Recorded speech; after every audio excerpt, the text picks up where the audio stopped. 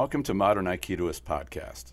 Before I jump into this episode, I want to let you know that I've got an exciting announcement at the end of the presentation, so please stick around. It is a fact that Steven Seagal has left an indelible impression on the Aikido world in many ways, and particularly in the area of Randori. Let's take an in-depth look at the methods that he uses. We are fortunate to have a number of film and video sources to examine. I'll be using footage from both the mat and from his movies, which may not make a lot of sense at first, but I will explain the reasoning as I go along. Everyone has their views on Seagal. This analysis is only a technical one, looking at the tactics and techniques that he uses. Let's get started. This first clip is the opening sequence from his movie Above the Law. You'll notice it's on the mat, but it was filmed for the movie. Seagal himself has stated many times that he really didn't change much of his Aikido for the movies. This has been echoed also by the students that he used in the films as his ukes, saying that while the scenes were choreographed, they really weren't that much different from what they were doing normally in the dojo during their training. From what we see of demonstrations and what we see on the mat, I think those statements are true. Let's start with this clip, since it introduced so many people to Aikido. When studying Randori footage, always take a look at Uke's attacks. Here we see both hands reaching for Seagal's shoulders. And here we see it again. This could have been the same attack, but we're not sure because of how the film was cut. And here we see it again. There really didn't appear to be an attack there. Here we see a straight-in attack as though it would be a punch or a grab to the throat. Here we have a straight-up wrist grab.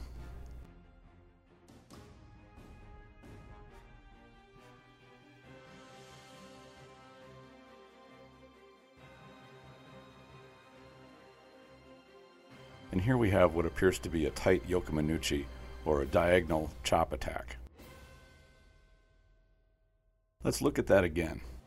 Seagal just used Kaiten-nage, and he's going to use it right here too. Now let's look at that one more time. Watch Seagal's right hand come up from underneath to make contact with Uke's arm in order to engage the throw. Now watch for the path of Uke's hands as they come up towards Seagal's shoulders. Hands coming up from underneath can easily find your face, and if they get to your eyes, you're in real trouble. Now let's look at the hand position. When the hand and fingers are underneath the arm, as it is shown here, the only thing protecting your face from Uke's arm is your thumb, and that's pretty risky. Kaiten-nage does seem to be one of Seagal's favorite throws. Here we see an entry much like the one for Kaiten-nage, only with a strong right-handed strike. Here he is able to freeze Uke for a second and then just crumple him. This next technique is a simple hijiatoshi, or elbow cut. Now notice the attack. Uke's hands always seem to aim for Seagal's shoulders and stop there. They don't actually go through an attack all the way to the head or to the face, which they easily could. Here we see the same grabbing attack with both hands, and the response is a shomenate. The position Seagal uses here is that his left hand is on Uke's chin and his right arm is down. Uke's arms are long enough to get to Seagal's head, but it seems like he's been pretty well trained to only grab for the shoulders. This clip also clearly shows something that Seagal does a lot, or rather he doesn't do. Notice he doesn't get off the line. He stays right in the direct line of attack. There's no foot movement, no body shift, no head shift. He just stays right there and waits for Uke to come to him. The next video that we're going to look at comes from 1995 at the 33rd All Japan Aikido demonstration. Let's look at the portion of the video where he starts dealing with multiple attackers. As mentioned earlier, pay particular attention to the attacks that Ukes are using here.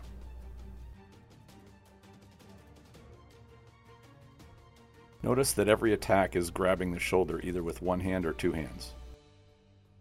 Granted, this is a demonstration and not a real fight.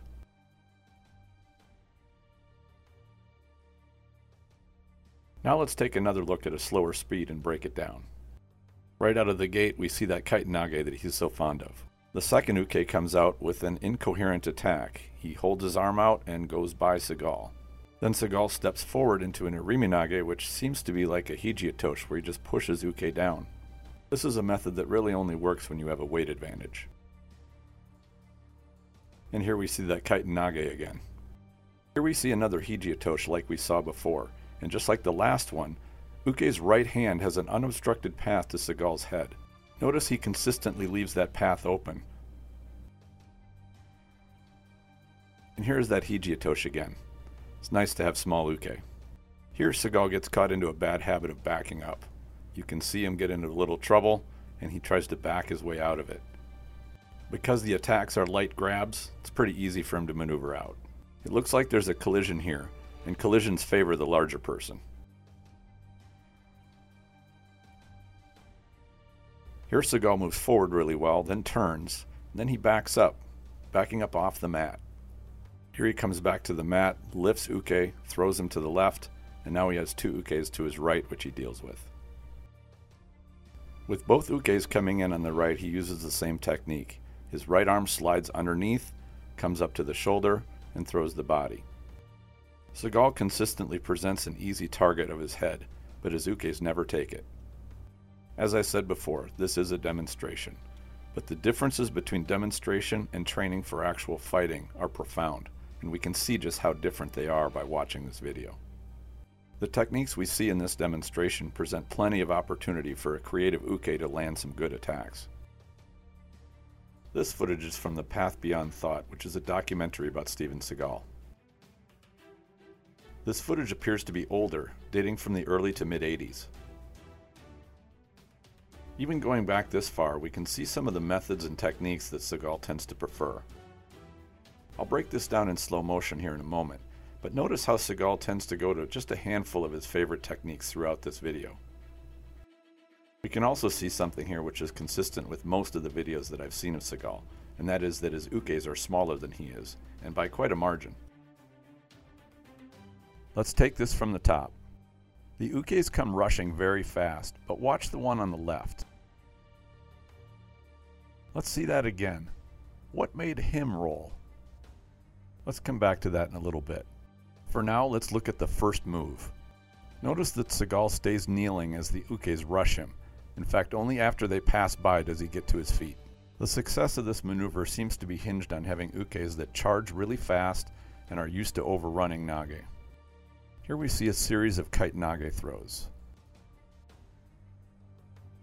And here we see Shomenate.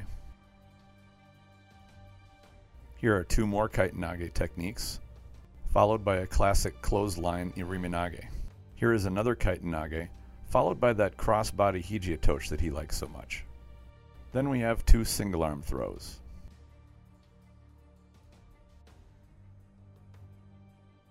Here's another kite Nage, followed by something very interesting. Notice how the second Uke rushes in. Seagal doesn't get off the line, he just pushes Uke back. He uses his superior size and strength. We've seen throughout this video, and for the rest of it, that his Ukes are merely attacking by putting their hands on his upper arms.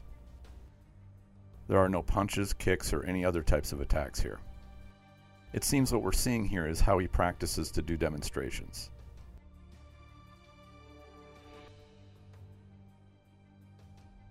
We can see here why Seagal's Aikido translated so well to action movies. The attackers are fast, he's able to handle each of them with ease, partially because their attacks are very limited, and he's able to look, well, like an action star.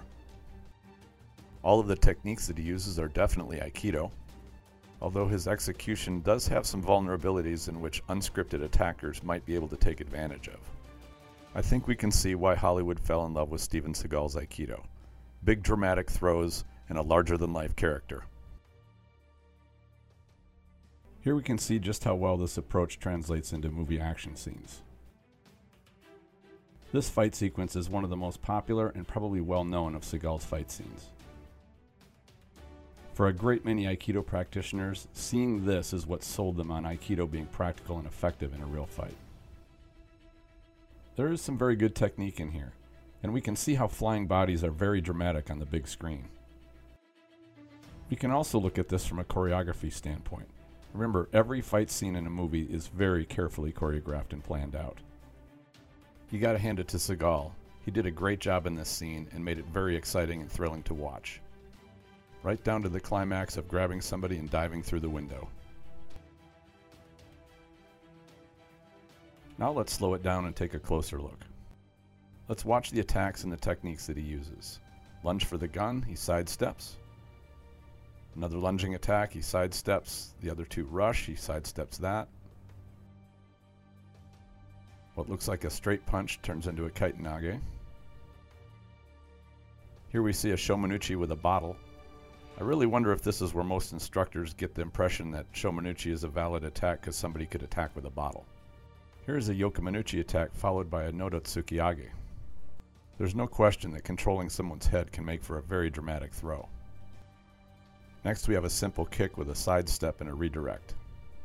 Not a flashy technique by modern movie standards, but it seems to get the job done. Next we have a grab to Seagal's chest, with the fingers splayed open. Clearly this is an interesting choice in choreography. Notice Seagal's left hand goes to Uke's back to throw him into the beverage cooler. Here we see a simple punch to the face which takes the bad guy down. Very typical movie action choreography. Now here we see what I think is probably Seagal's best crafted combination attack and response. The Irimi Nage from the kick and then the punch. We saw this same attack combination and response in the very first shot of the movie. A short fast front snap kick followed by a punch to the head. The response is 2 quick hand deflections and an Irimi Nage. Let's take a closer look at the attack and the defense. First, let's look at the attack itself. The first strike of the combo is a short fast snap kick, followed by a fast jab to the head. Let's rewind that and look at it again. First, there's the front snap kick. The kick is thrown well outside of range and he has no chance of actually reaching Seagal with his foot. This means Seagal doesn't have to move, adjust, or deflect in order to avoid being kicked. Nonetheless, he drops his hand down to deflect the kick. I guess I have this question. Why deflect a kick that you know isn't going to hit you? If you think it's going to hit you, why not move your body? Now let's consider how both of these work together. Seagal is using the same arm to do 2 deflections in 2 different areas against 2 attacks coming in rapid succession. Look at how far the same arm has to go to deflect both the kick and the punch. Given how short and fast Uke's attacks are, this really seems to be well choreographed from both sides. It makes perfect sense how well that very choreography fits into the movies. Moving along from the movie magic, let's take a look at this teaching footage from Path Beyond Thought. The setting appears to be a seminar of some type with Seagal demonstrating how he does Randori. Are you noticing that all Uke's attacks are merely them grabbing for his shoulders?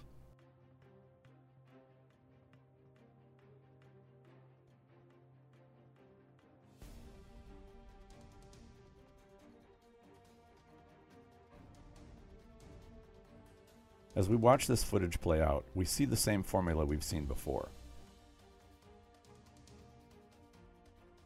The attacks may come in rapid succession, but they're all simple grabs for his shoulders. His favorite techniques here are Kaiten Nage, Irimi Nage, Shomenate, Nodo Tsukiyage, and just getting off the line. And here he actually gets off the line while walking backwards. He also throws in some Yubidori once in a while. It's interesting that he uses more movement and placement in this demonstration than he does in previous demonstrations. It looks like the slower pace and simplistic attacks allow him to be more casual in dealing with Ukes. From a teaching standpoint, slowing the pace down to allow students to see his movement and what he's doing is actually a good idea. Bruce Lee admitted that the martial arts that he displayed in his movies were far different from the Jeet Kune Do that he refined. Maybe Seagal's martial development followed similar paths. It's clear that what he crafted makes for a compelling demonstration and looks great on the silver screen. As his career went on, he adopted techniques from other martial arts, such as Wing Chun, to make his action sequences even more exciting. The magic of the movies is that it can make anything seem real. He uses techniques which certainly do work and are effective. But we do have to realize that violence in the movies and violence in real life work differently. We have to appreciate that violence in movies is dressed up to look entertaining and dramatic. Real violence is ugly and messy.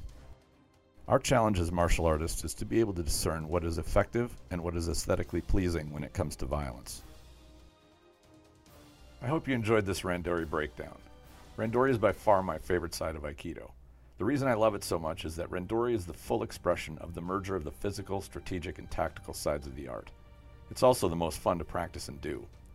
My students really enjoy Randori, and even beginners can start learning the fundamentals and build solid skills quickly. I've started a series of videos on how to learn Randori fundamentals on the Spirit Aikido online program. There are now almost 150 videos in the program. My study of Randori, in particular how to teach it and train it effectively, goes back more than 10 years. There's a link in the description. I invite you to check it out. Now for the exciting announcement that I promised. A handful of Aikido instructors in the UK have invited me to come and teach a seminar over there, and we're tentatively planning on doing that on the weekend of August 20th and 21st of 2021. There's a great deal of uncertainty in the world right now. We're going to do everything we can to make this seminar happen.